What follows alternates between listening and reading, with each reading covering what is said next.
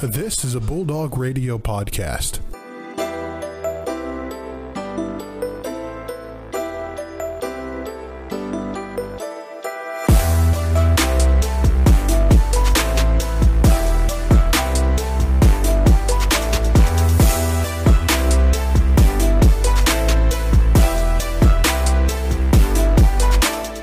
Happy holidays, everybody, and welcome back to the Most Valuable Sports Podcast. My name is Brandon Worth, and for only the second time in this show's history, I am going solo today. My best buddy, my co-host, Joe Nagy, is with his family right now at Christmas, and we want to wish you guys, the listeners, a very happy holidays, Merry Christmas, and even a Happy New Year to you all, as it is a special time of year as we approach the end of what has been a very chaotic 2020 and into a clean-slated year of 2021.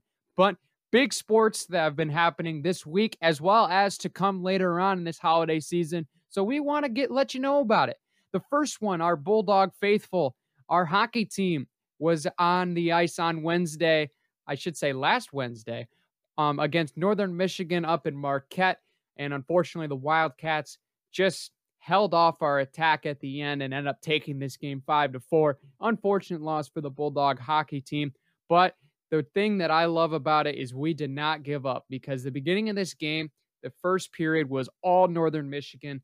They were absolutely dominating the ice, ended up scoring 3 unanswered in the first period, and basically just took complete advantage, it seemed like. And they ended up scoring another goal early in the second period, giving them a 4-0 lead. But did our Bulldogs give up? No, we did not. We fought back. Drew Cooper and Justo Michelin ended up making a 2-goal cut to that lead. And then Northern ended up getting a power play at the end of the second period. But then in the third period, our offense really started taking off as we had 17 shots on net, including 2 of them getting past Northern's goalkeeper, Connor Reichman, but we end up falling short by 1 as the Wildcats hold us off for the final 15 minutes of the third. But it was a pretty good matchup. Looking at how we fought back, we did some good things, and Bob Daniels has obviously been very happy with this team's success, especially with the circumstances that have been placed on before the season has even been taking place, and just how that everybody is able to get back on the ice is such a really good feeling. And the fact is these games do matter, but right now you're not going to play perfect in these first 3 games, especially with how training and everything's been adjusted throughout this year with the coronavirus. So we understand what's going on. And the good thing about it, our Bulldogs did not give up. And we went 2 for 6 on the power play, which was better than Northern Michigan's 1 for 4. So that's a really good thing to look at. And we ended up actually out shooting Northern despite how efficient they were offensively in the first 2 periods. We ended up putting 30 shots up to their 28. So we're getting opportunities. It's just we're not getting them past some of these keepers. And I mean, these goaltenders they've just been really good for the opposing teams. We've only been allowed 8 goals so far. And it's not necessarily I don't think it's a thing where our shooting is bad. It's just there's this WCHA has some great hockey teams, and with great hockey teams, defense wins championships, and those are the defenders and the goaltenders, and they've done a great job on our high-powered young offense. But we also have had a little bit of struggles behind the net so far. Ronnie Salmonkangas, not his best performance, obviously. He just kind of struggled a little bit, especially early on. He ended up having 23 saves, but unfortunately did allow the 5 goals that ended up to our loss. But we do have Logan Stein as well, that is currently not with the team as he's with the USA Juniors. So there's still a lot of opportunity to fix things up. It's early in the season, and we're still getting opportunities. The fact that we were down 4-0 in this game was something that really made me concerned early on, but then that we clawed our way back and made the comeback, and really at the beginning of the third period looked like we were going to have a shot to even take the lead with the momentum we were on. Unfortunately, the Wildcats made adjustments that just dismantled us for the last 15 minutes and ended up holding off for the win. But it's a really good sign to see that even though the circumstances were bad, we still fought back. We still held on, and we gritted our teeth like Bulldogs, and we fought our way back. Just came up a little bit short, and sometimes that happens. And The team's going to move on. I know the staff has done a great job with this group, and they're gonna be ready to go on the revenge game that's going to actually happen next Wednesday, right now on the 30th, where they will face off against Northern at Wink. So that's going to be a great matchup to see how the tables will turn at Ferris instead of up north in the UP. So that's going to be fun to see. Basketball and other sports are going to give it a go, what it sounds like right now by the NCAA, and where is a conference schedule already put out for volleyball as well. Volleyball, women's basketball, men's basketball, that can all be viewed on the Ferris State Bulldogs website. You can check that out for yourself. But moving on now to the higher end of the college sports. College football season is now in the postseason. And if some of you haven't heard already, the playoff rankings, the final four have been decided for the college football playoff. And that includes the number 1 Alabama Crimson Tide, the number 2 Clemson Tigers after their big ACC championship win over Notre Dame, and in dominating fashion at that, which caused Notre Dame to fall to number 4, and Ohio State taking the number 3 spot after their Big Ten championship win over Northwestern. So the real big concern with how these played out is a lot of people are wondering, why is A&M not in the college football playoff? And the thing that really I think a lot of people are really looking at, and it should be looked at, is Notre Dame is just not as consistent in big games. We've seen that in years past. I mean, I don't want to be mean to any Notre Dame fans right now, but the fact is the playoff has not been pretty to the Fighting Irish. We know what happened in that 35-3 massacre game. I'm not going to talk about that very much because I know they're very upset about bringing that up. But the fact is they've had this opportunity before. They've played very good football throughout the regular season at a bump of the road. And when it came playoff time, it was just in trouble. And they really, really took a beating in that semifinal game. But I know Brian Kelly's got his team in the mix ready to go. They're going to be ready for revenge. They want to make a move towards the national championship game in Hard Rock Stadium in Miami, Florida. But the fact is, Texas A&M had a fantastic season. They ended up finishing one outside the playoff at number 5. And it was just unfortunate to see Texas A&M not in the college football playoff because they've been a fantastic team. They've been great. They've really been great almost all year. And the fact is they only had one loss. And who is that loss to? The number 2 team in the country, who considerably should have been the number 1 team in the country at a time, with a Jalen Waddle added Alabama team. And that Alabama team was something very, very special. And we saw what they did. But they even got ranked wins over Florida. I mean, they and even Auburn late in the season. And right now, this A&M team deserves a lot of credit. They played their hearts out all year long, beat a Florida team, beat a Mississippi State team on the road, which can be hard to do because Mississippi State has pulled off upsets in the past, and they even beating Tennessee later at the year, who was a ranked team at the beginning of the season, and then the defending national champion LSU team.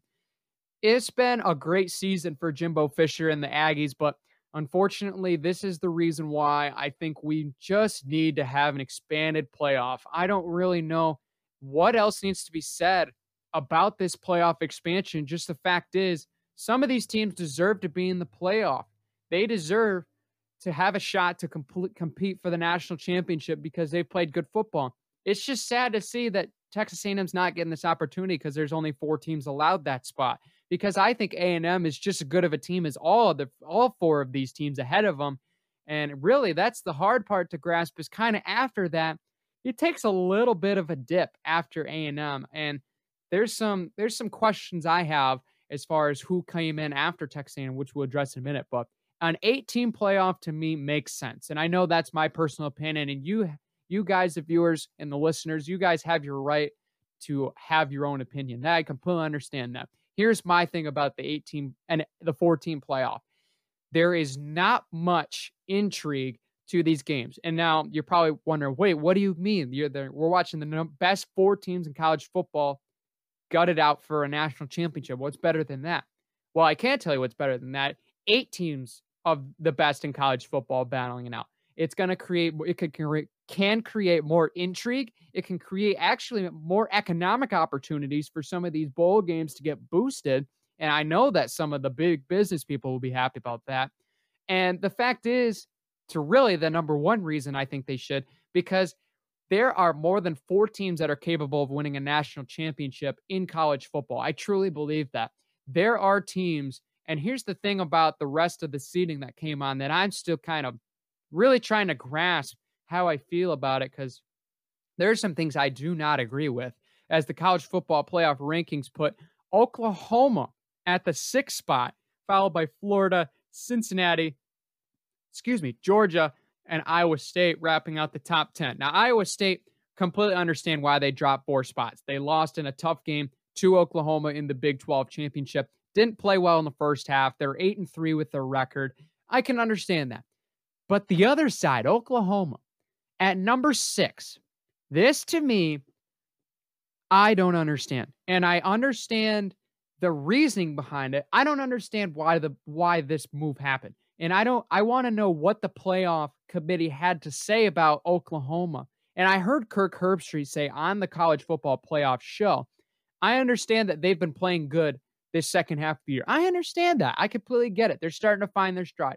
Beginning of the year, they looked pretty bad. And if you want to know some of the thoughts Mr. Joe Nagy had on Mr. Rattler, you have to check out that episode wherever you found this in Spotify or Apple Podcasts.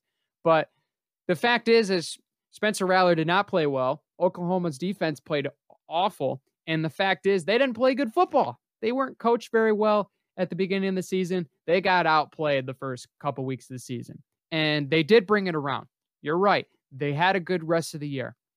But to me, how is it that you can have Cincinnati above them on the rankings this whole year?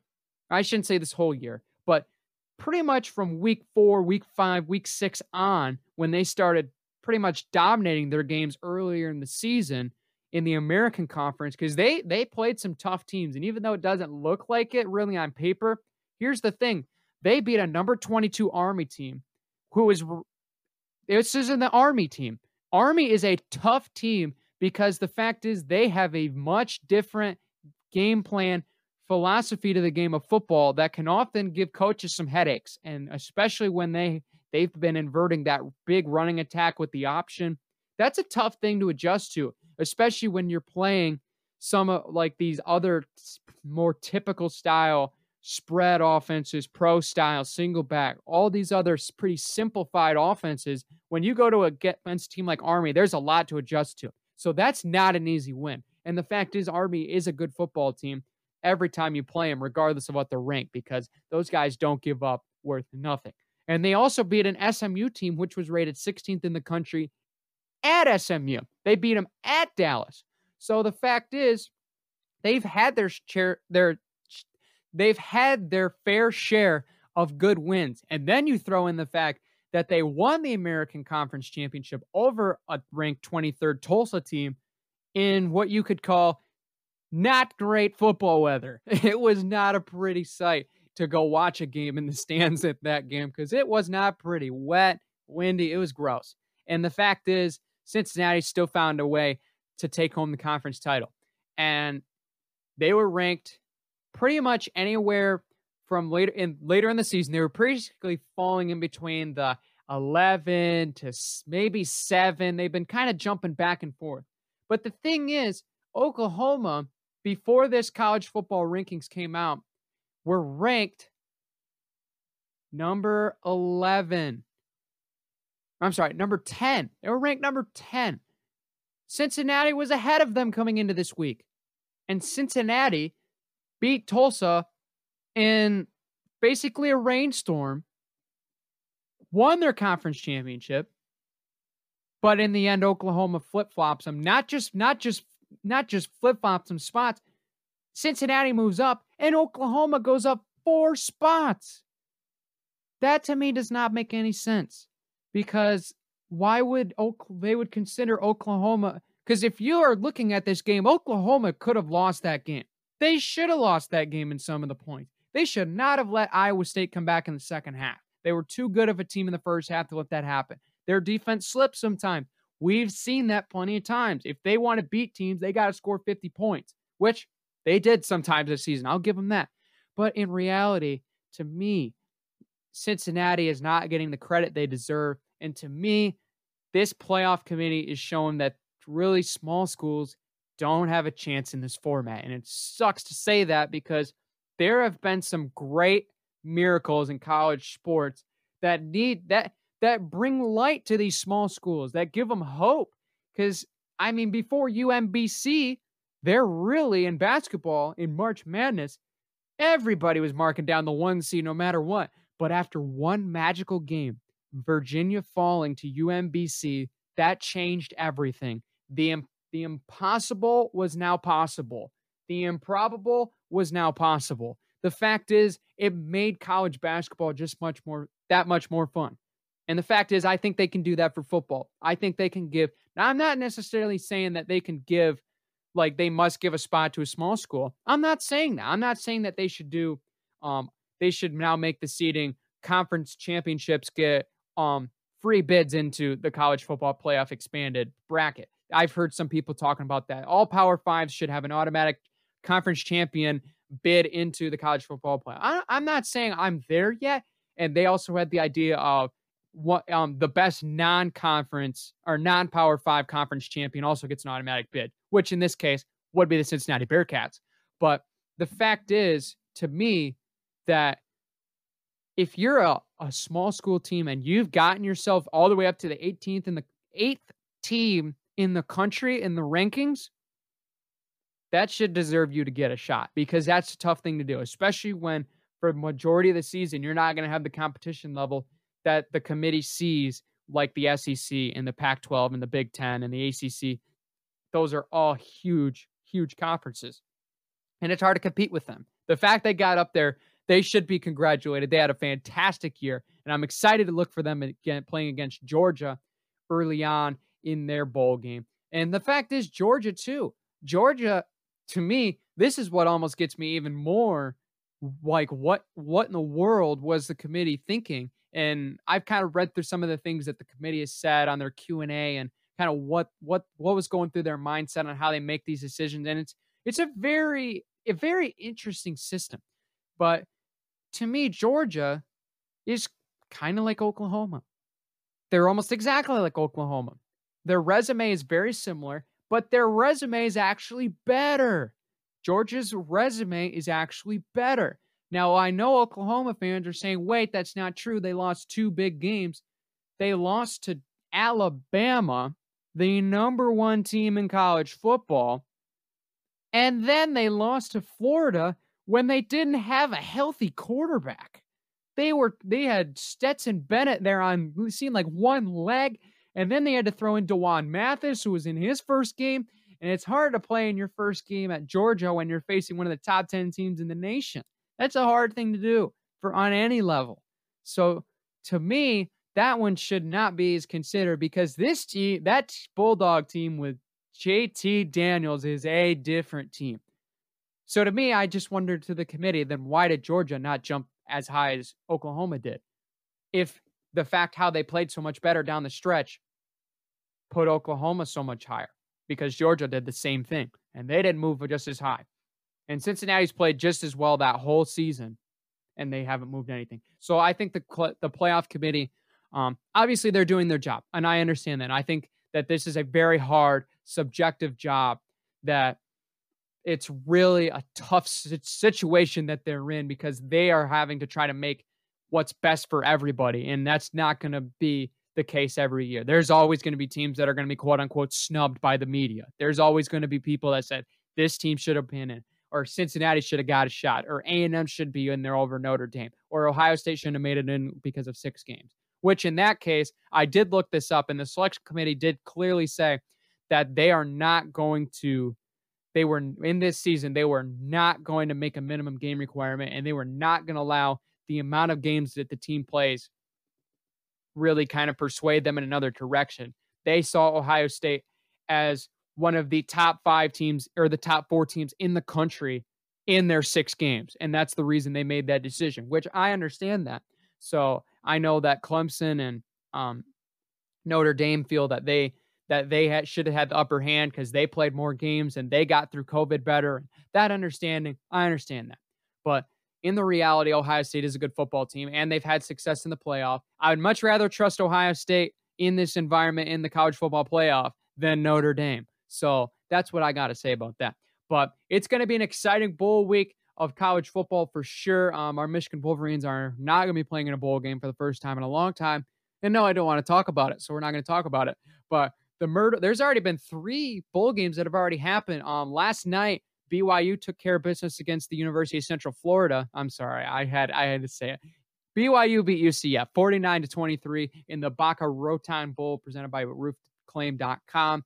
And then Appalachian State already won in the Myrtle Beach Bowl after their run at the Sun Belt ended up coming up a couple spots short, but they still end up on a good note. And then the Idaho Potato Bowl, Nevada beats Tulane 38-27. So there's already some bowl games happening. And as I record this today here on the 23rd at 1 o'clock Eastern Standard Time, we also have more games today, the 23rd, and tomorrow. And wait for it, we have Christmas Day college football, the Camellia Bowl, Marshall against Buffalo on Christmas Day at 2:30 p.m. on ESPN. That's going to be awesome to see some college football. So if you're sick of the NBA, need some football, you not only have the NFL, but you got college football to help fill your void. So that's going to be pretty sweet. Some other notable bowl games going to be happening. Liberty against Coastal Carolina. I think the bowl committee got it right. These two teams need to play each other. We want to know what's going to happen. When Liberty was undefeated and on their streak, they were going to play Coastal. And obviously the whole COVID situation hit. They couldn't end up playing, which has led to the BYU Coastal showdown. So, hey, 2 smaller teams that have had great seasons, those have produced great games. So this is going to be a good game. December 26th, the Cure Bowl, noon on ESPN from Orlando, Florida. Going to be a good one there. Oklahoma State, almost said Ohio State. Oklahoma State versus Miami will play in the Cheez-It Bowl on December 29th, followed by Texas versus Colorado in the Valero Alamo Bowl. I'm looking at some of these bowl games, and there's going to be some good ones. The Cotton Bowl is one I'm certainly going to be watching. An offensive slugfest, what will probably going to transpire between Oklahoma and Florida, 2 of the best offenses in football. College football, I should say, in the Goodyear Cotton Bowl Classic from Arlington, Texas. That'll be at 8 p.m. on December 30th. And we also, of course, have the New Year's Sixes. Those bowls are going to be good. January 1st, Chick-fil-A Peach Bowl, Cincinnati versus Georgia. That'll be the big one that I'm looking forward to seeing, as I believe both of these teams should have had great seasons, and it's going to be really interesting to see how that plays out. And this will be a true test to see how Cincinnati would play in the playoff if they got that chance. So that'll be very interesting. January 2nd, we got the Texas A&M Aggies will take on North Carolina in Sam Howell's offensive crew and the Capital One Orange Bowl. The Fiesta Bowl, Oregon versus Iowa State. That's going to be an underrated game because I think a lot of people are sleeping on Oregon. And Matt Campbell's got Iowa State rolling on all cylinders. And the fact is they should have got blown out against Oklahoma, but they didn't because they have a well-coached team. But, of course, the ones we're going to be watching, the college football playoff games. Alabama against Notre Dame will be in the Rose Bowl, not in Pasadena, but in Arlington, Texas at AT&T Stadium on January 1st at 4 p.m. on ESPN, followed by Clemson and Ohio State in the Allstate Sugar Bowl at 8 p.m. on January 1st from the Mercedes-Benz Superdome.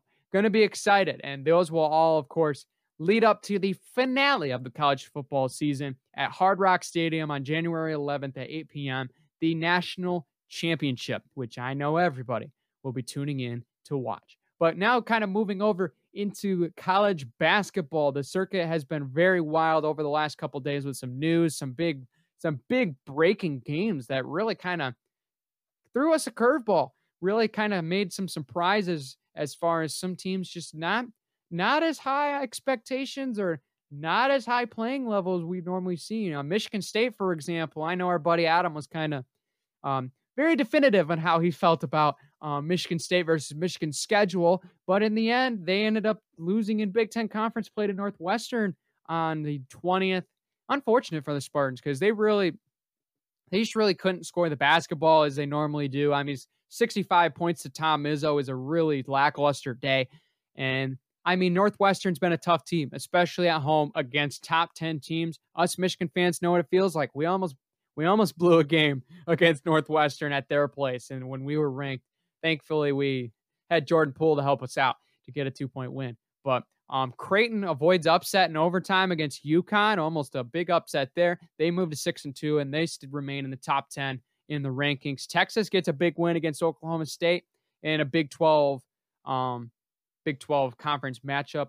And I think a lot of people watch that game, not necessarily to watch Texas or Oklahoma State, but to watch Cade Cunningham play, especially Pistons fans, because I know there's a lot of people that say that we should get Cade Cunningham to pair with Killian Hayes. But that's not the point. The point is that Texas is proving themselves as a good team. Right now, they could squeak their way into the top 10, as they're right now just outside. Illinois is a team that a lot of analysts are talking about. They started the season red hot. They got their way into the top 5 in the rankings, and now the wheels are, I wouldn't say the wheels are falling off the wagon, but I would say that the wheels are starting to wiggle off the axle a little bit. And I don't think this is going to wreck their road, because the reality is one of their losses came against the number 2 team in the country, Baylor. And Baylor is a fantastic club. They're an absolutely phenomenal team, physical, can be able to score, defend. They do everything so well right now. There's a reason they're one of the top 2 teams in the country. And then you have Duke, who they beat. They beat Duke. And everything was looking good for the Fighting Illini. They were on a roll. And then they roll into Missouri, lose that game. Then they come back, beat Minnesota, who is turning out to be a pretty good sleeper team. And then they fall to Rutgers, who is also ranked 19th in the country. So I don't think people need to worry about Illinois right now. I think you need to be worried about it if they lose coming up today against Penn State. I think that will be kind of a big moment for Illinois if they can pull it back, because they've not been playing great basketball since the beginning of the season, and they almost lost to Ohio. So there's been some times where they have been really sluggish and haven't pulled together some good games, and they've squeaked out of some very heavily favored matchups that they should easily wipe the floor with. But this is going to be a big test. This is going to be a very big test for this Illini crew. They've got some fantastic guys leading that crew. Ayo Dosunmu is averaging 22.6 points per game. He's been fantastic. Kofi Cockburn, he's been inside holding down the fort inside. He's been great. And this Illinois team can be one of those teams that can make a big run at the Big Ten Conference, which has been stacked, by the way. Looking at the rankings right now, no team in the Big Ten outside of Nebraska. Nebraska is 500. Every team is above 500 overall. Minnesota, Michigan State, Ohio State, Maryland, Penn State, Nebraska all dropped their first opening Big Ten games as Penn State lost to the Michigan Wolverines. Heyo.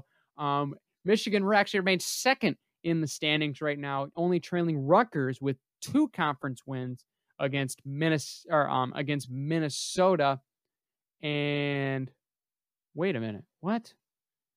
I'm sorry. My notes were messed up. Rutgers is 2-0, and they're 6-0. Illinois is 1-1. They're halfway in the field alongside Purdue. Northwestern and Wisconsin and Iowa have been doing really well. Iowa is looking like one of the best teams in the nation. Luka Garza, McCaffrey, Wieskamp. Those guys could shoot the basketball, and they're going to be a tough team to stop unless teams can limit their shooting. Wisconsin is kind of a little bit of a sleeper team, and we're really going to see what they're made of on Christmas Day against Michigan State, because they've played some good basketball. I mean, they've always had a really, really, really solid fundamental team. They've always had a good big man. They had Ethan Happ. Now it's Reavers. They've always had a really good big man, and they've been very successful in that department. And I anticipate that keep going, especially now that Micah Potter's playing the way he is, because he's doing fantastic. And then they always have veterans like Demetric Trice to hold down the fort and shoot the 3 ball really well. So Wisconsin is always going to be a team that can play good defense and get enough offense up to win the game and get it done. But Michigan State, Ohio State are going to be 2 teams you're going to want to put on your radar. Despite their first 2 losses in conference play, they're still good teams. I like Michigan State better than Ohio State because I think Michigan State just has so much more explosibility, if that's a word. That's the word I was thinking of, but I don't think that's a word. So we're just going to kind of move on from that lack of intelligence. Joey Hauser has kind of been a sleeper for the Spartans. He really wasn't a guy that we were putting on the radar as far going into the season, especially with all the guys around that team that they got so much talent. Aaron Henry, Rocket Watts, Gabe Brown. Those guys they've been playing very good. And of course, we'd love to see Joshua Langford. I don't care what fan you are. If you're a Michigan fan, Ohio State fan, you hate the Spartans, you have to love the fact that Joshua Langford's on the basketball court, because that man deserves it, man. He's been through a lot. He's been fantastic. He's been the glue that's held this team together, even from the sideline. But then they got some very versatile guys. I like this kind of combo down low, Julius Marble and Marcus Bingham. Those two guys work really well down low. Their skill set, really flexible, finesse-like, but can still shove you around in the paint. Those two guys are really good. And then you also have guys like Malik Hall, Thomas Keither to put in there for certain circumstances. So this is a good Spartan team. There really is a good Spartan team. And it's hates for me to be a Michigan fan talking about it, but I am going to be nervous when these two will face off later in the season. So, but Michigan really love what they're doing right now. And the thing that does scare me a little bit is we haven't played a road game. We have not played against a ranked team. So am I concerned? Yes. But are we still winning games? Yes. So not gonna be over dramatic here. We do have some good wins already this season against Penn State, who is going to be a pretty good team right now.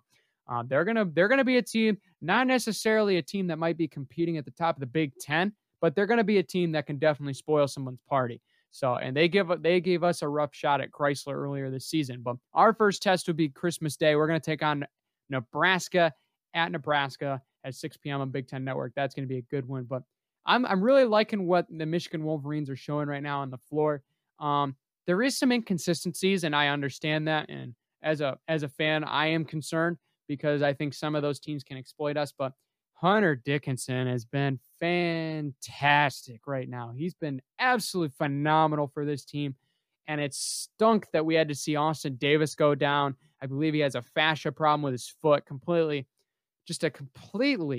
bummer of an injury. Not necessarily a severe one, but definitely one that's going to keep him out for a couple weeks to maybe a month. But the fact we have Hunter Dickinson to step in and be the way he is, especially as a freshman, fantastic. He is great. The 7-footer can do just about anything.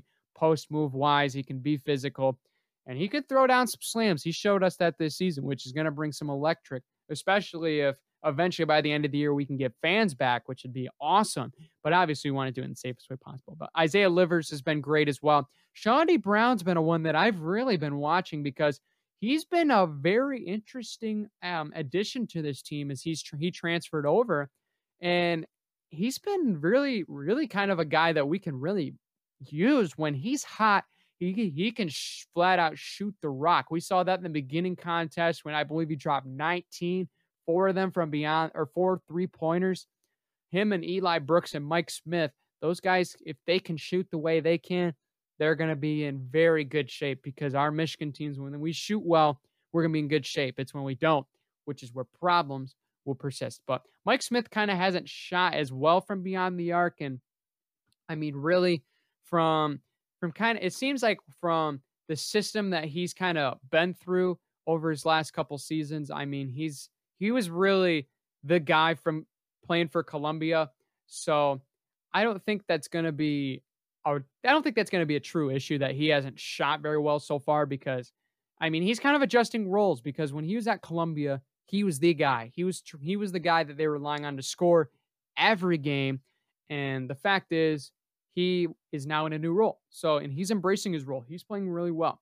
So this Michigan basketball team, I'm looking forward to, especially on Christmas, getting to watch the Wolverines play against Nebraska. It's going to be a good one. As we keep in basketball, and I know everyone's excited about this as I am, the NBA season has returned. Last night we had our opening 2 matchups, and 2 good ones at that. The first one, the Brooklyn Nets. Whoa, the Brooklyn Nets take down the Golden State Warriors, and take down might be an understatement. They routed them 125-99. Big game for Kyrie, big game for KD. That's what you want to see if you're a Nets fan. You want to see these guys take over and just lead your team to W's in the win category. That's something that you love to see. And the fact is, Golden State is in a little bit of trouble. Am I panicking on them yet? No, I'm not panicking on them. For goodness sake, it's game number 1. There's literally 71 games of basketball left. They're going to be in okay shape. But the thing that does scare me a little bit is the fact if they can't shoot the ball, what are they going to be able to do after that? Because that could be a little bit of an issue. Because Steph is Steph. Steph's going to have big nights where he's going to be able to literally touch the ball, throw it from 30, and you know it's going down before he turns his head around. We know that. He can be that guy. He can make 10 threes in a game. We've seen it. But there's going to be nights like last night where he goes 2 from 10 from beyond the arc, 7 of 21 from the floor, where he's not going to be that great. And I think that does have a little bit of something to do with how this team's changed, because this team looks a lot differently. And that was something I saw when I watched this game last night, is there was a lot of changes to how I wouldn't say I think their style of play is a little bit similar, but they're not used to relying on the inside game as much as they have, because without Clay, without Draymond, you have a little bit more individual-esque play. You're going to have more Steph feeling like he might have to do a little bit more offensively. I mean, Kelly Oubre and Andrew Wiggins are great additions, but those guys aren't going to be necessarily as efficient, not necessarily efficiently like as part of fitting into the team really well, because they're going to fit in well. But Clay and Draymond are a lot less dependent on the ball compared to Oubre and Wiggins. Because Wiggins, when he was with Minnesota, he was kind of in a situation where he had to really make a lot of stuff happen. And Kelly Oubre, for the longest time, wherever he's had his hands on the ball a lot. And he loves to shoot the ball regardless wherever he is. I mean, you look at the stat column, he threw up 14 shots. He's not scared to throw up a shot. And he only made 3 of them. That just shows you even more how much he really loves to shoot the basketball. But James Wiseman, though, had a great night for Golden State. His first game in the regular season, 19 points, 6 boards. He actually had the best plus minus at -10. Not pretty, but he had the best plus minus overall out of all of the teams. And I think that's fair, because he really, I think it should have been a little lower, because there's a lot of times where you could tell he was frantic, almost deer in the headlights, because your first game, obviously, Chris Webber said it really well on the broadcast. Regardless of how prepared you are, you're going 100%. You're not stopping. You got turn on or turn off. There's no in between. You're not used to this tempo. You're going 100% all the time. And that's going to be something he's going to learn. So he was a little frantic out there. Sometimes he forced a little bit too much. But overall, he had a great game, especially for his first game in the regular season against a tough Brooklyn team who look really good, guys, really good. And I say this right now because they deserve to see some praise from a lot of these analysts. And I know a lot of people were saying how well they played defensively. And they did. They really did play really well defensively. 11 steals, 7 blocks, just to name something to show you how great these guys play. They were really well defensively. I mean, their efficiency was off the chart. KD was being KD, 22 points. He was great. Kyrie Irving with 26. And he also had, I believe, 4 assists and 4 rebounds to complement that. DeAndre Jordan's going to be a guy here. I'm really interested to see what they do kind of in the center department, because really, to me, they have 2 centers. And I know that ESPN actually thinks that they actually think a little bit that Jared Allen's a power forward. I don't think that's necessarily true. I think he's more of a true center.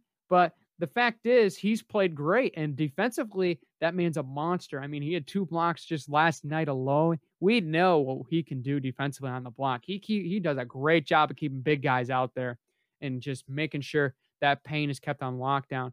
Because they have DeAndre Jordan, who I think the chemistry-wise fits really well with KD and Kyrie. And I think that's why the reason he started last night, because Allen actually played more minutes than DeAndre Jordan. But DeAndre Jordan got the start.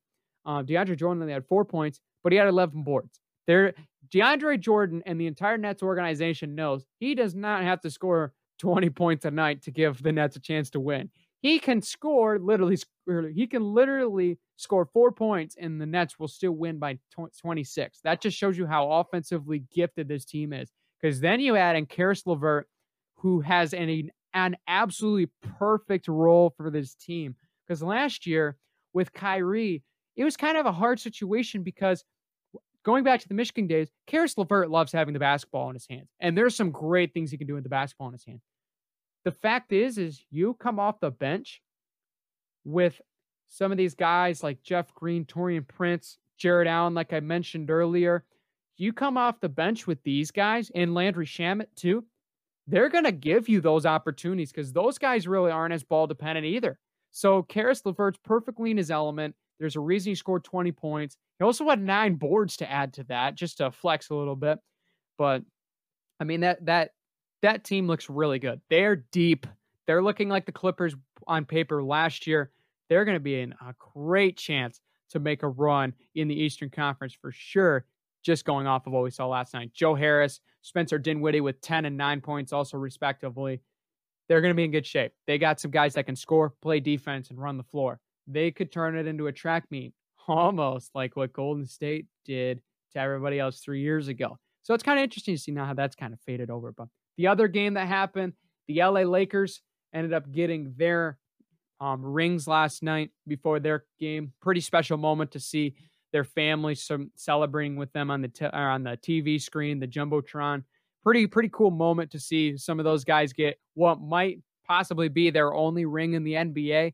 It's a really special moment to see when you finally work so hard for something. You've always wanted to hold the Larry O'Brien trophy, and you finally have the opportunity to do that. It's a really special feeling, and they got their rings.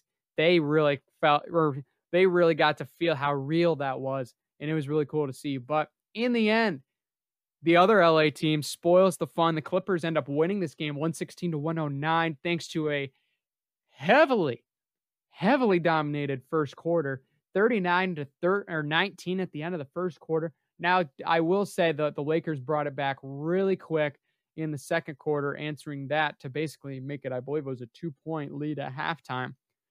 But still, the Clippers played really well. And you kind of look at the stat sheet, it looks a little interesting because when you look at this, it looks as close as it was. And that's not necessarily the interesting part, but what is interesting to me, especially watching this game, because I'll be honest, and I know this is kind of a little biased, but the Lakers did look that great in the first quarter. And I know they only scored 19 points. I get it. And the Clippers had their end, and they made 4 back in the second half. I watched part of it. I see what the changes they made, and there were good changes. But, I mean, Paul George said in the offseason, he said, I'm going to be better. I want to get to where I was when I was basically playoff P, the good version, back in OKC a couple of years prior, or Indiana Pacer. Paul George is really what I think we'd all want to see. But he had 33 points. He was 13 of 18. That's the Paul George you paid $200 million for. And a lot of people are saying they're locking up Paul George, but not Kawhi Leonard. What are you doing? But Paul George proved everybody wrong last night and showed, hey, I'm still one of the superstars in this league, and I'll show you how. Kawhi Leonard was great. He had 26 points. Not as efficient, but he did what he usually does. He was great defensively. He had 2 steals. He had those points to come along with it. He was good. Definitely not the Toronto Kawhi that we're used to seeing, but Kawhi Leonard is one of the best defensive players in the NBA. And the fact you have him on your team is something everybody should be happy about. But this new look of a team with Nick Batum, Serge Ibaka, and then Patrick Beverley also got the start. But Lou Williams did play a lot of minutes, of course. He had 11 points. Luke Kennard, he didn't look too good. Not going to lie. Pistons might have made a good move not paying him $64 million. But it's one game. We also wish him nothing but the best because he's a good player and he deserves to be on a good team and have a good role. But this Clippers team looks a lot different with Serge Ibaka and Nick Batum. The one thing I had a concern about going into this game is with LeBron and Anthony Davis and Montrezl Harrell, the Clippers only have Zubac to really be that true 5 big man to hold down the fort in the paint. But Nick Batum and Serge Ibaka really kind of proved me wrong because they are just as good defensively as some of these other guys in the NBA that they could have went out and got. And they got a lot out of those guys, especially for partially how low contracts they got. So Nick Batum really doesn't need, and he hit, I believe, the opening three of this ball game. That actually was his only points on the night, which is kind of crazy. But Serge Ibaka had 15 points as well. He did very good. Both of them had 6 boards. I mean, there was really no differences in the stat sheet either way for each team. Just kind of the way both the teams played were kind of different. The Clippers obviously were a little bit more aggressive earlier on and kind of got more comfortable with more outside shooting later on, especially the way Paul George was shooting the basketball last night. And the Lakers shot a lot in the first quarter, and they weren't hitting a lot. And as the game moved on, they obviously got a little bit better. LeBron had 22. Dennis Schroeder had a good opening night. Actually, he's recorded a double-double. Hey, if you got a fantasy basketball league with some bonus points, I want to pick up Dennis Schroeder at this point. 14 points, 12 rebounds. And then Anthony Davis with 18 points, 7 boards. So, to me, I mean, Montrezl Harrell did very well. Kyle Kuzma was pretty good. But to me, the one thing the Lakers really didn't have that I think they miss with some of the guys that they had before is they don't have necessarily a true scorer in the inside. And now I know you're going to say Montrezl Harrell's not going to be that guy. And I agree. He is going to be that guy. Marc Gasol is supposed to be that guy. But when you don't have such a physical presence early on in the game, that makes things a lot harder for your offense, especially when you got guys that can shoot really well on the catch and off ball. Those are the guys like Kentavious Caldwell-Pope. Those are the guys like Quinn Cook. Those are the guys, even like Wesley Matthews. Alex Caruso can fill it too. Don't forget about him either. But I think this team is going to be in okay shape if they can get the true threat inside early with Anthony Davis and Marc Gasol and Montrezl Harrell. I think that sets them up a lot more. I think they came out a little bit, I wouldn't say flat, because they came out energetic, but they were really, really trigger happy in the first quarter. And I think they got to stick to, I wouldn't say stick to their game plan, because obviously I didn't know really what their game plan was, because I know Frank Vogel's a really kind of a go by the flow kind of guy. And I can respect that, especially when you don't want teams to stick to a script at some points. But I mean, this team, if they can get a threat on the inside that can score immediately in games, I think that just makes it so much better for them. Because when you fire up things so early, it makes the defense's job a lot easier. And then when they started converting on the inside and outside later, and then their shots started falling, the Lakers become the team that we understand how they can make it all the way to the NBA Finals and win the chip. So it's going to be it's still going to be a good season for both these teams. And obviously this is the first game of basketball in the NBA season here in 2020. We understand that things are going to be a little rusty. We get it. So not too worried for either of those teams, but there's going to be some good games tonight. Pistons fans, the Pistons are playing tonight for the first time in the regular season in what seems like it's been a decade. Yes, it's not been a decade, but it feels pretty close. But they're going to play Minnesota and Anthony Edwards tonight at 8 p.m. Some other notable matchups you may want to watch. Washington, the Beal and Brody show will start tonight in Washington against the Philadelphia 76ers with Ben Simmons and possibly... Nah, I'm just kidding. We're not going to speculate yet. Oklahoma City will take on Houston tonight at 8 p.m. Now we can speculate. Will James Harden be playing in this game? The answer is likely no. And the fact also is, according to, I believe Woj reported this, or it was Shams, that DeMarcus Cousins and John Wall might not play in this game tonight. And the fact is, it seems like James Harden made a very bad decision. He went out, this is what it looks like. I'm not saying this is exactly what happened, but from what's been reported, what looks like it's been captured, that he looked like he was out in a club or a bar without having a mask on and possibly got exposed to the virus.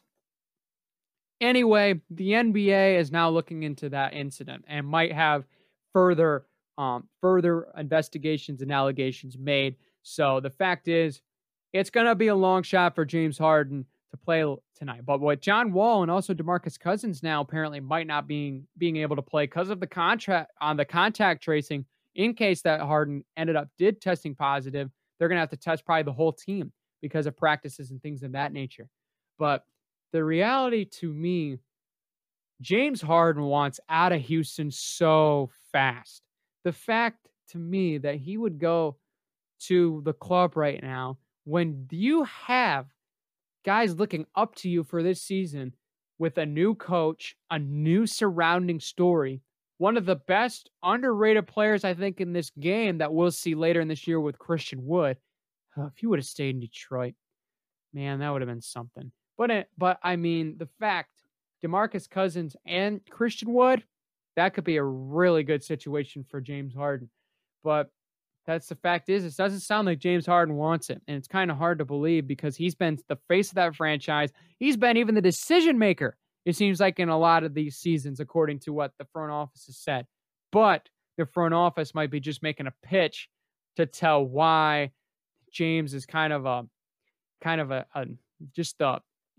don't know if they're trying to keep him, they're trying to trade him, but James does not seem happy. And to me, the fact that he's wanting these trade allegations, he's not shown up to camp, all these rumors are coming out.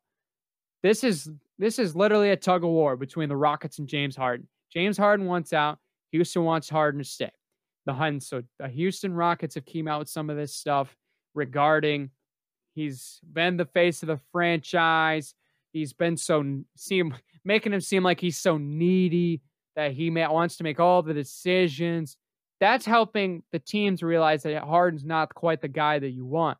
But Harden is he wants out of there so bad, he's willing to, I don't want to say he's willing to tarnish this relationship and tarnish his appearance, but I mean, going to the club without a mask, just the whole circumstances, the things line up perfectly for the media to make these sort of allegations. So it's unfortunate that's what has to come down to with James Harden, that he's going to try to force his way out that way, because it's just unfortunate to see. And I know Rocket fans would rather have a peaceful move on than this kind of disruption and just creating a bad scenario for Rockets fans and setting them back for 2 to 3 years. So, however, they will still play tonight against Oklahoma City, and that's a young Oklahoma City team, so there is expectation they can win that game. Milwaukee will take on Boston at 7:30 tonight. That's going to be a pretty good game by what I can see. Jaylen Brown, Jason Tatum, Kemba Walker, I will not play in this game, but still later on, that team can be something special. And I know I talked a lot about Philadelphia and how I like them a little bit better right now. That doesn't mean I don't like Boston. I think Boston's a really good team. Milwaukee also has Giannis Antetokounmpo and now Drew Holiday. That's going to be a good team. Some other notable games. Utah will take on Portland. The Jazz really looking to avenge last year's playoff loss in the bubble to the Nuggets because they felt they were the better team.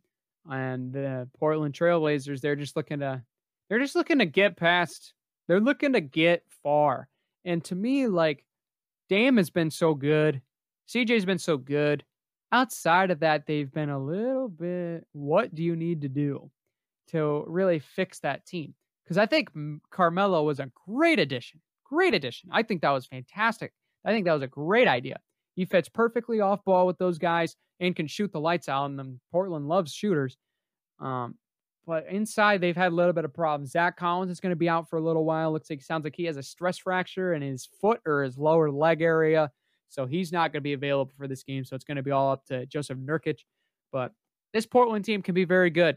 And you can really rely on Dame 5 nights a week and you can get 3 W's. We've seen it plenty of times. So Portland's going to be I think they're going to be in a good scenario regardless how the scene ends up. But the game I think everybody's looking forward to, the night game at 10:30. If you want to stay up this late, I can understand if you don't. But if you do, you're going to be in for a treat. The Dallas Mavericks, Luka Doncic, will take on the Phoenix Suns, and Chris Paul and Devin Booker. Should be a fantastic game. I'm surely going to probably DVR that one.